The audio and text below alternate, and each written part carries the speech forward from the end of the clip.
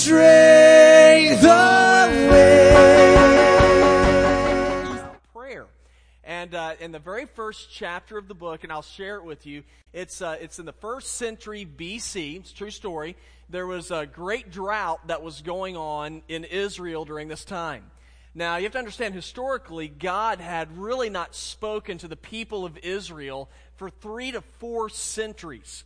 But there was a man, his name was Honi, and while he had not heard from God, he still believed that God would listen to his people. And so they were in desperate need of rain. And so what he did is he walked out, and he had a staff that he used to walk, and he just simply drew a circle around himself, hence circle maker, drew a circle around himself, and he got down on his knees, and he told God, I will not leave this circle until you bring rain. And so he began to pray. And it had not rained in a very long time, and the people saw him praying, and he just continued to pray and pray and pray, and guess what happened? It began to rain. And whenever it began to rain, of course, it excited the people. It was an amazing event. But what the people are able to learn, and hopefully what we will learn as well, is that whenever God has a promise for us, and whenever God speaks, one thing we want to do is we want to go after what God promises his people. And when God lays something on our heart, one thing that we want to do, and that I hope we'll want to do, is that it's like draw a circle in the ground, and we will say, God, I believe you promised this for me, and I'm going to stay in the circle, and I'm going to pray until I see what you have promised happen. And so that's really going to be the focus for us through this month of March. And I believe if we're going to see God move and God do things, then it's going to require us to be active in our communication with God, to be active in our prayer life with God. And so today in our passage of Scripture, I hope that we're going to learn some basic lessons on prayer. The Hebrew people, under the leadership of Joshua, demonstrated through their actions how to pray and how to lay hold of what God promised his people. And so if you have your Bible, we're going to go into the Old Testament. We're going to look in Joshua chapter 6, and we're going to start off in verse number 1 in just a little bit. So Joshua chapter 6, verse number 1. And as you turn there and look, I'll just give you a little bit of background information. What had gone on in the previous book is that the Hebrew people had been in Egyptian captivity for 400 years. And then after 400 years of captivity, there was a man named Moses who came along. God appointed him, and Moses came and he led the Hebrew people out of Egyptian captivity. And what that means is they packed up their stuff and they left. And they headed into a particular direction. Because God had promised his people all the way back in Genesis 12, he said, I have a land that I've specifically laid out for you. I'm giving it to you, and we call it the Promised Land. And so after just a matter of a few weeks, the Hebrew people, they get up and they begin to leave, and they come to the Red Sea. And of course, y'all remember what happened at the Red Sea? Yeah, it split wide open. If you've ever seen that movie with Jim Carrey, it's the tomato soup, right? And it splits right open. Except the Red Sea, and the people walk all the way through it, and they come right to the border of the Promised Land. God said, "This is your land," but they didn't go into it. See, they had some spies that went in there, and there's 10 out of the 12 spies. They went in there, and they came back and said, it's a great land, looks good, really neat, but there's big people that live there. And they're stronger than we are. We can't take it. And the people turned away from the promise of God. And for the next 40 years, they wander around in the desert, back and forth. And then after 40 years, they come back to the Promised Land. And they're right across from Jericho. And listen, they have some decisions to make here. Do we go in? And if we do, will we be blessed by God, or do we stay out and miss out on the blessings of God again? See, it was time for prayer, but it was also time for action. And there's some of you who are very similar to this story. You have some various questions about various issues in your life, and you're like, I don't really know what to do. Should I stay, or should I go? It's a song. What should I do? And so there's some questions that many of us have, and so here's my advice for you. Pray. Begin to pray, and of course this is called the circle maker, and we're talking about today about praying in circles. And so how do we do that? What are some steps we can take to do that? And if we're truly going to pray and we're going to encircle what God has promised us in prayer, it begins with this. It begins with us paying attention. If we're going to pray successfully, we have to pay attention. And if you go to verse number 1 of chapter 6, it says, "Now Jericho was strongly fortified because of the Israelites." It says no one was leaving or entering. And the Lord said to Joshua, "Look, I have handed Jericho, its king, and its fighting men over to you." Now, I really think it's important for me to say this, and it's this. Just because I want something, and just because I would like something to happen, does not mean that it will happen. Whenever I pray, God is not my personal genie. Say, "God, this is what I want, therefore you need to do this." It's not how God operates. The way God operates is God is going to do what He's going to do. And I have the opportunity, and you have the opportunity to hop on and enjoy the ride with God, or to just simply be a spectator and be left behind. Now, I don't want that to happen. And my guess is you don't either. I mean, we want to see God move. We want to go along with the ride with God. And so I look at Joshua, and Joshua wanted the same thing. And Joshua was able to discern, he was able to figure out what it was that God wanted. Now, how was he able to do that? He listened. He took time to listen to what God had to say. His ears were open to God. He spent time in prayer with God. And as he did that, he was able to discern God's leadership and where God wanted him to be in life. So here's the question for you and for me. Are you spending time in prayer with God? Are you taking time to listen to what God has to say? Are you taking time to read Scripture to see how God has moved in the past and how He wants to move in your life today? And I think one of the number one questions that ministers are asked is this: what is God's will for my life? What is it that God wants me to do? What is the purpose that God has for me? Have any of y'all ever wondered that before? Why am I here? Yeah, okay, I'm right here with you. I want to know. So whenever people will say that to me, and I hear it very often, I want to know God's will for my life, then I'll ask them the question. I'll ask them this. Let me ask you a question. Do you talk to God in prayer? I mean, do you spend time reading what Scripture has to say? And most of the time, people will respond like this: well, not really. Okay, then I think this is a common sense issue in a lot of ways to me. So you want God to speak to you, and yet you are never picking up the phone to hear what He has to say. Right? So how in the world can I know what God desires in my life when I'm not even spending time with Him in prayer? Now, I look into our text and I see Joshua was able to know what God wanted from him because he was listening to God. So how did he know that God wanted him to take the city of Jericho? Well, if you look in verse number 2, it says God told him. And Joshua was able to figure it out because Joshua was listening. If you look in verse number 2, God told him, He said, "Jericho, its king, and its army are yours." Here's what I like about this. Guys, when God says something, when God tells you what He's going to do, you can take it to the bank that He's going to do it. When God gives promises, God keeps His promises. And here's my favorite thing about verse 2. If you have your Bible, look in verse number 2 again. The Lord told him, He said, "I have," it says, "handed Jericho over to you." Okay, now I'm not an English teacher. I'm not like a grammatical genius, but I'm a Richland 2 product. The word "handed" is past tense. Am I right? It's not future tense. It doesn't say, "I will hand Jericho over to you." It says, "I have handed it over to you."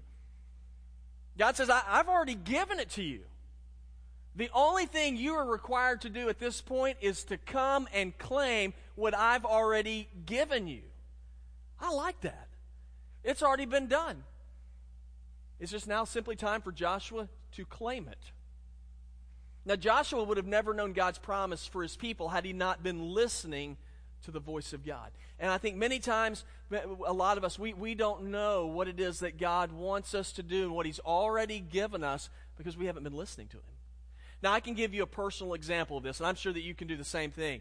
Now, in my life, a number of years ago, I was pastoring a church in Lexington. It was the first church I pastored outside of seminary. And after a few years, about 4 or 5 years, I really sensed God calling me and Emily to do something different. And through a period of prayer and trying to figure it out, it really felt led that God was calling us to start a new church. That had never been on my radar screen before. And then as time went on, I really felt like God was calling us to come to the Blythewood area. Now, I got excited about that. And so I was thrilled to death about it. And so what I resigned from our church. Said, we're done, and we're going to Blythewood. Okay, so very excited about it, but as we started getting closer and closer to it's time to get this thing going, I started getting more and more scared. Now, I'm more of a, I'm not really a detailed person. You just give me an idea, I get excited about it, and I was like, woo, we'll go do it. And then I just leave all that detail stuff to Emily. And so Emily the whole time has been asking questions, like, how's this going to happen? I don't think about that stuff until it's time. And then I started thinking, what if this doesn't work? I've already quit. What if nobody shows up? How in the world are we going to eat? And so all these different questions that I should have asked a long time ago, now I'm asking them. And so I started getting scared, and you know what I did? I started praying. I said, oh, Jesus, right? Oh, Jesus, you just talk to me. Speak to me now. And I began to say, God, if you want us to do this, I need you to affirm me, remind me that you've really called us to do this. Not that it was some bad experience at San Jose's, and I got up and said, we're going to Blythewood. I was like, man, make this real. And I said, Lord, speak to me in my everyday Bible reading. So that's how I just said, Lord, as I read my Bible today, please have a word for me. And I sat down and I began to read, and I remember it just happened to be that I was reading through Matthew, and I was reading Matthew 28. And as I was reading Matthew 28, this is Jesus had been crucified, been placed in a tomb. Some ladies were coming to embalm the body of Jesus, and Jesus had already risen from the dead. And as they go to the tomb, Jesus meets them. And he says this to them in Matthew 28:10. He said, do not be afraid. Go and tell my brothers to leave for Galilee, and I will meet them there. And as soon as I read that verse, I knew God was speaking to me. And it was just like God was telling me, you go to Blythewood, and I will meet you there. And as soon as I read that, it was over. I was like, I know what God wants us to do. And I'm not saying that we never got scared again. I'm just saying I had a peace that I knew that God had revealed himself to me. This is where we're supposed to be. And from that point on, I knew, and Emily knew, we were doing what God had called us to do. But I would have never known it had I not taken time to talk to God. I would have never known it had I not taken time to look into God's Word. I talked to him, God spoke. The prophet Jeremiah, who's one of my favorite characters in Scripture, is a guy that was called, God called him for 40 plus years, said, Jeremiah, I want you to preach a message of destruction like every Sunday. Yay. So, Jeremiah's like, that ain't going to make me popular. And so, it's after a while, he's like, God, man, I am preaching this message every week. Please affirm me I'm doing the right things. And God spoke to him, Jeremiah 33:3. He said, call to me, and I will answer you and tell you great and incomprehensible things that you do not know. Okay, so here's the deal. You want to know what God has in mind for you? Do you want to know what it is that God wants you to do? Then ask him. Seek him. Be obedient to his word, and you will discover his calling for you. Joshua's calling was to take Jericho, and he knew it because he was listening to God. So as we began to talk about, we're going to pray for things, we're going to circle these things in prayer, we have to start with paying attention. Pay attention to God. You pay attention to God by listening to him, by talking to him in prayer, by reading his word. But here's another thing. Another step required for us to really pray in circles, so to speak, is this. You circle the promise. You circle the goal that God gives you. Verse number 3. March around the city with all the men of war, circling the city one time, and then God said, and do this for 6 days.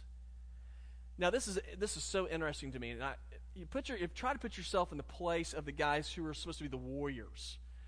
Okay, for 40 years, I've been wandering around in the wilderness because of their parents and grandparents screwed it up. And they're like, man, finally, we're going to get a chance to redeem ourselves.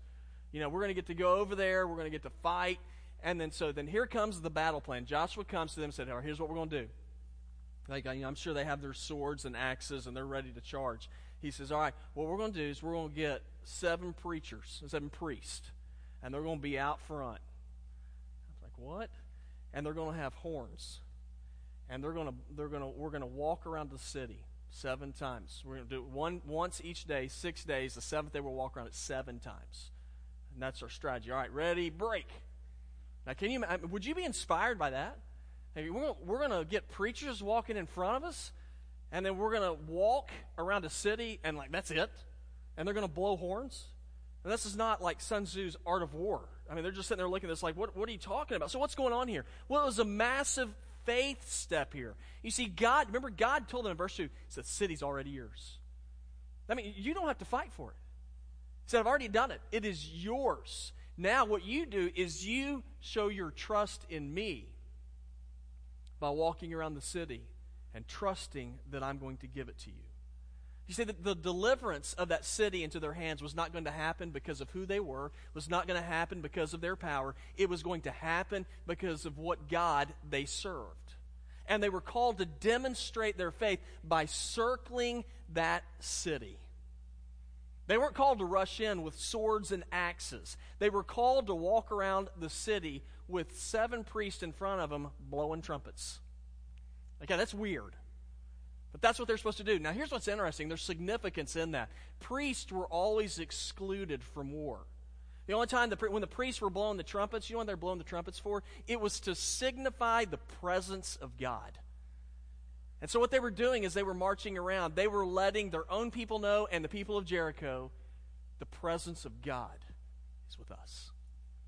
God gave us your city, and He's with us. It's not because of who we are. It's because of who our God is. And our God is true. And they believed victory was going to come. Victory wasn't going to come because of axes and ladders, but because of who their God was. And they notice it says that they circled the entire city. That was a picture of them saying all of it belongs to us. That when God gives us something, He will give it all to us. Now, from a human perspective, this battle plan doesn't make sense. But this is where we have to come to, and there's times when God will tell us things that we don't understand, or things that seem, you're like, man, that is such a big thing that you're telling me that you believe God wants us to do. But that's where we have to trust God and trust that God's ways are higher than ours. The Bible speaks of this in Isaiah 55, 8, and 9. It says, for my thoughts are not your thoughts, and your ways are not my ways. This is the Lord's declaration. For as heaven is higher than the earth, so are my ways higher than your ways, and my thoughts than your thoughts. Okay, so then what's the application here? Well, when God provides us with promises, when God gives us promises in Scripture that apply to us, what we do, we circle them and say, I claim that promise. Because when God promises, did you know God doesn't lie? Okay, in my own life, here's what's happened for me. 1 John 1:9 says that if we confess our sins, He is faithful and just to forgive us our sins and to cleanse us from all unrighteousness. You know what I've done in my Bible with that? I've circled that. I believe that. In my life, there are things I've done in my life that are wrong, that are sinful, that I'm not proud of. But when I confess those sins and I bring them to God, you know what God says He'll do? He says He forgives. I claim that promise. Some of you need to claim that promise.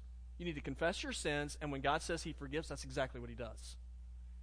I look in Romans 10:9, another promise. It says, if we confess with our mouth Jesus is Lord and believe in our hearts that God raised Him from the dead, the Bible says you shall be what? What does it say? Come on, Richland 2. Saved. There's like 8 of us. We got to do better than that. Okay, saved. Okay, so what does that mean? I mean, this is what it means. When God makes a promise, says you trust me, you believe in me, you follow me, you believe that Jesus lived, He died, He rose from the grave, you will be saved. I don't know what else to say other than I'm circling that promise, saying that's what it means.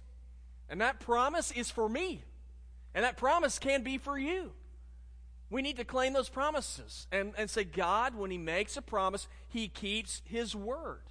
Okay, so what promises from God in your life do you need to circle?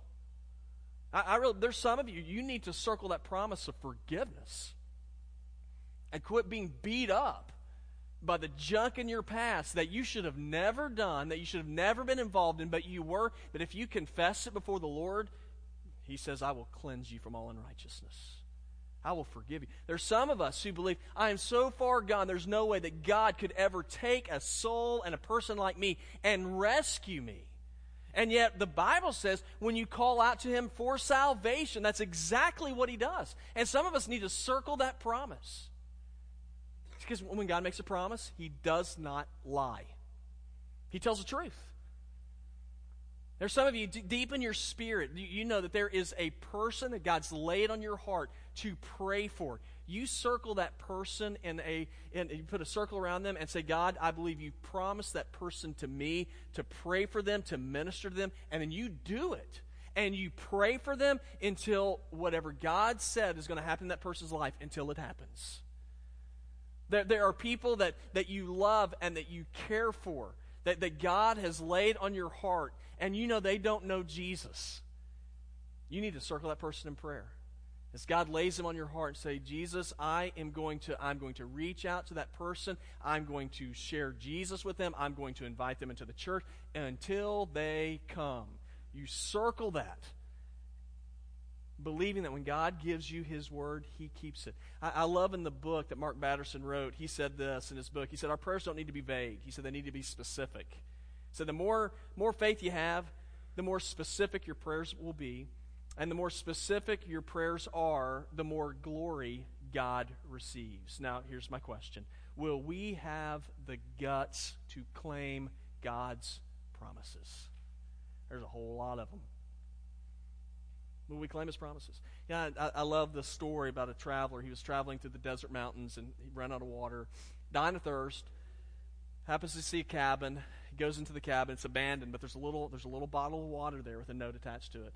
It said that on the note, it said, this water's to be used to prime the pump. So the pump's under a rock. It said all of it has to be used. See, the guy's got a decision to make. I can get all the water that I need to get across the desert, I think, or I can take this water and drink a little bit of it. I might die a day later, but at least I'll quench my thirst now. He has a decision to make. And so what does he do? Well, he makes a decision for the long term. And he primes the pump. All right, guys, just like that hiker, sometimes God will call you and He will call me to pour everything that we have in Him before we begin to see the increase that God wants to provide in our lives. You have to be willing, and I have to be willing to trust that we can tap into the deep resources of God. But if it's going to happen, we have to trust God. I don't know what it is that you have in your hands today that God's given you. I don't know what blessings that God has provided you with, but here's my encouragement for you. Whatever God has placed in your hands, you take what God's placed into your hands and you give it to God. And say, God, I'm going to trust you. And I'm going to trust that you're going to accomplish the dreams and the desires that you have placed within me. And how do I pray in circles? You pay attention. You circle that goal. Whatever promise God's laid on your heart, you circle it and say, God, I believe you have given me this. And I will pray for it until it happens, because you don't tell lies. And then the last thing I see is this, third step in praying in circles, is whenever you do that, then be persistent and expectant. Persist in your prayers and expect God will answer the prayer. Look with me in verse number 12. It says, Joshua got up early the next morning. The priests took the ark of the Lord, and the 7 priests carrying the 7 trumpets marched in front of the ark of the Lord. And while the trumpets were blowing, the armed troops went in front of them, and the rear guard went behind the ark of the Lord. And on the second day, they marched around the city once and returned to the camp. And they did this for 6 days. Early on the 7th day, they started at dawn and marched around the city 7 times in the same way. That was the only day they marched around the city 7 times. After the 7th time, I love this part, the priest blew the trumpets, and Joshua said to the people, shout, for the Lord has given you the city.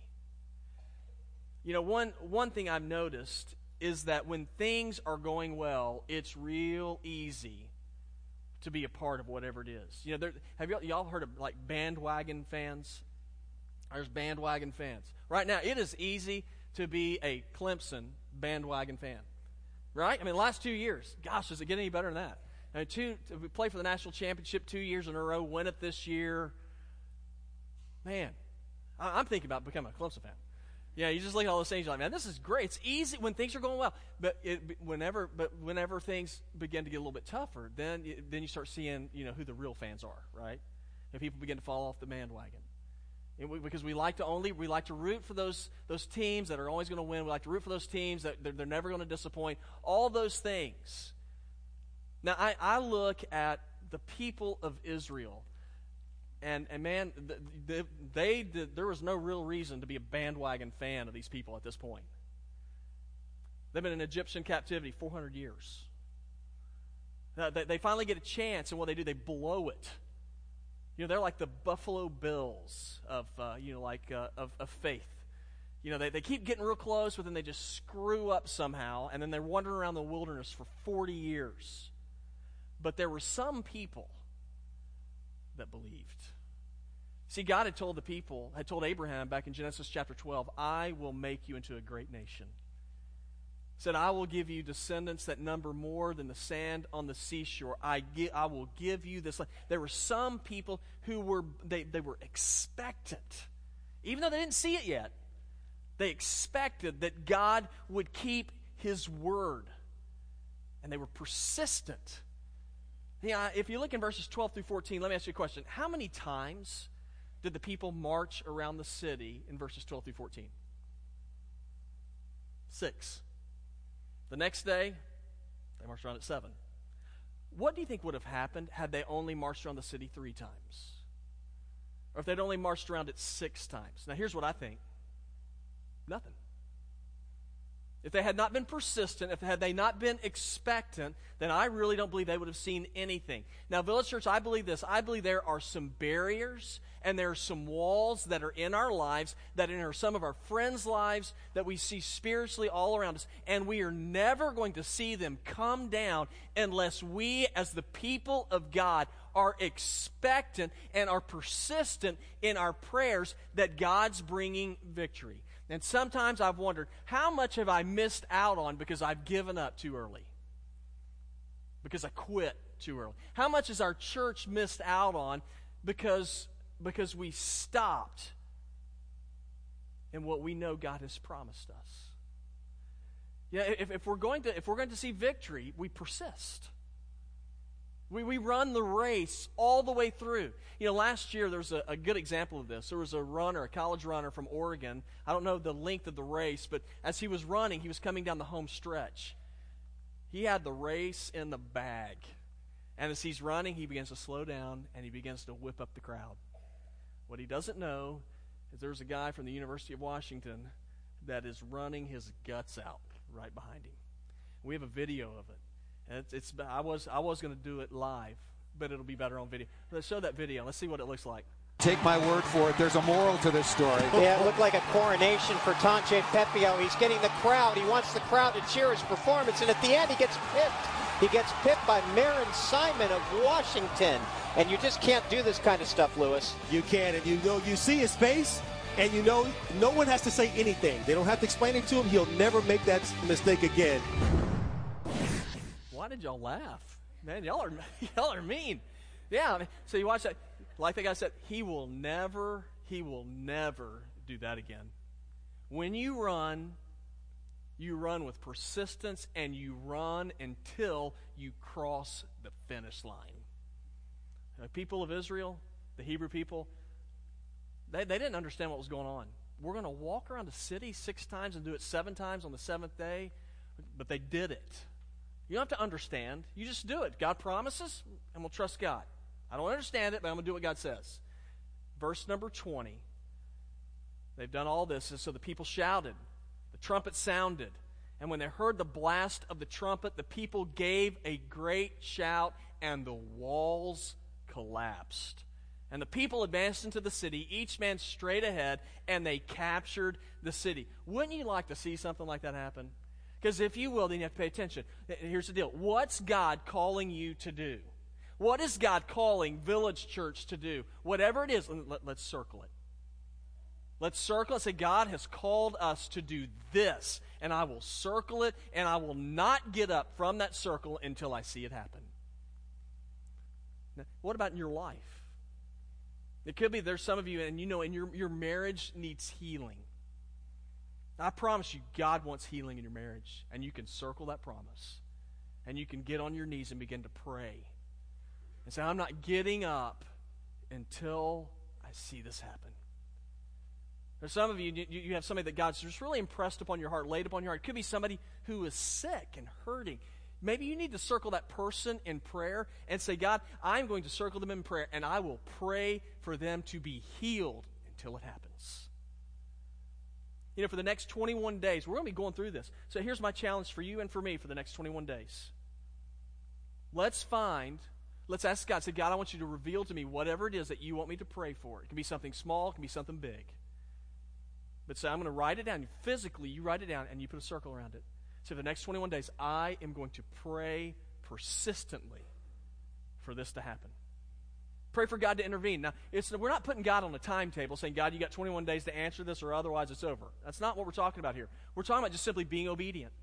Just saying, God, I want to show you that I trust you, I believe in you, and I will be persistent in putting before you what I believe that you've laid on my heart. I want you to know that there is something I'm praying about right now that I believe God has laid on my heart. And I started praying for it last year. And I'm still praying for it. Now, hopefully, I'll be able to reveal this to you. But I believe God's going to answer the prayer. And I said, I'm circling prayer. I said, God, give it to us. Just give it to us. I don't know what it is that God's laying on your heart. But let us circle it and let us see what God will do. I am hopeful that after 21 days, we're going to be able to come together and say, can you believe God did that? Wouldn't that be cool? To say, man, isn't that neat how God has been? Isn't that neat how God moved in my neighbor's life? I began to pray for my neighbor, and all of a sudden, that neighbor who's a friend of mine has all of a sudden become very warm towards the things of God. That person's life has been transformed by the power of God. My marriage there's a life in it now that there's never been before, or it's been years. Guys, we need to be circle makers. We need to encircle so many things in prayer, and let us begin to pray in faith that God answers prayers. Let's don't just play the game of punching the clock. Let's expect God to move.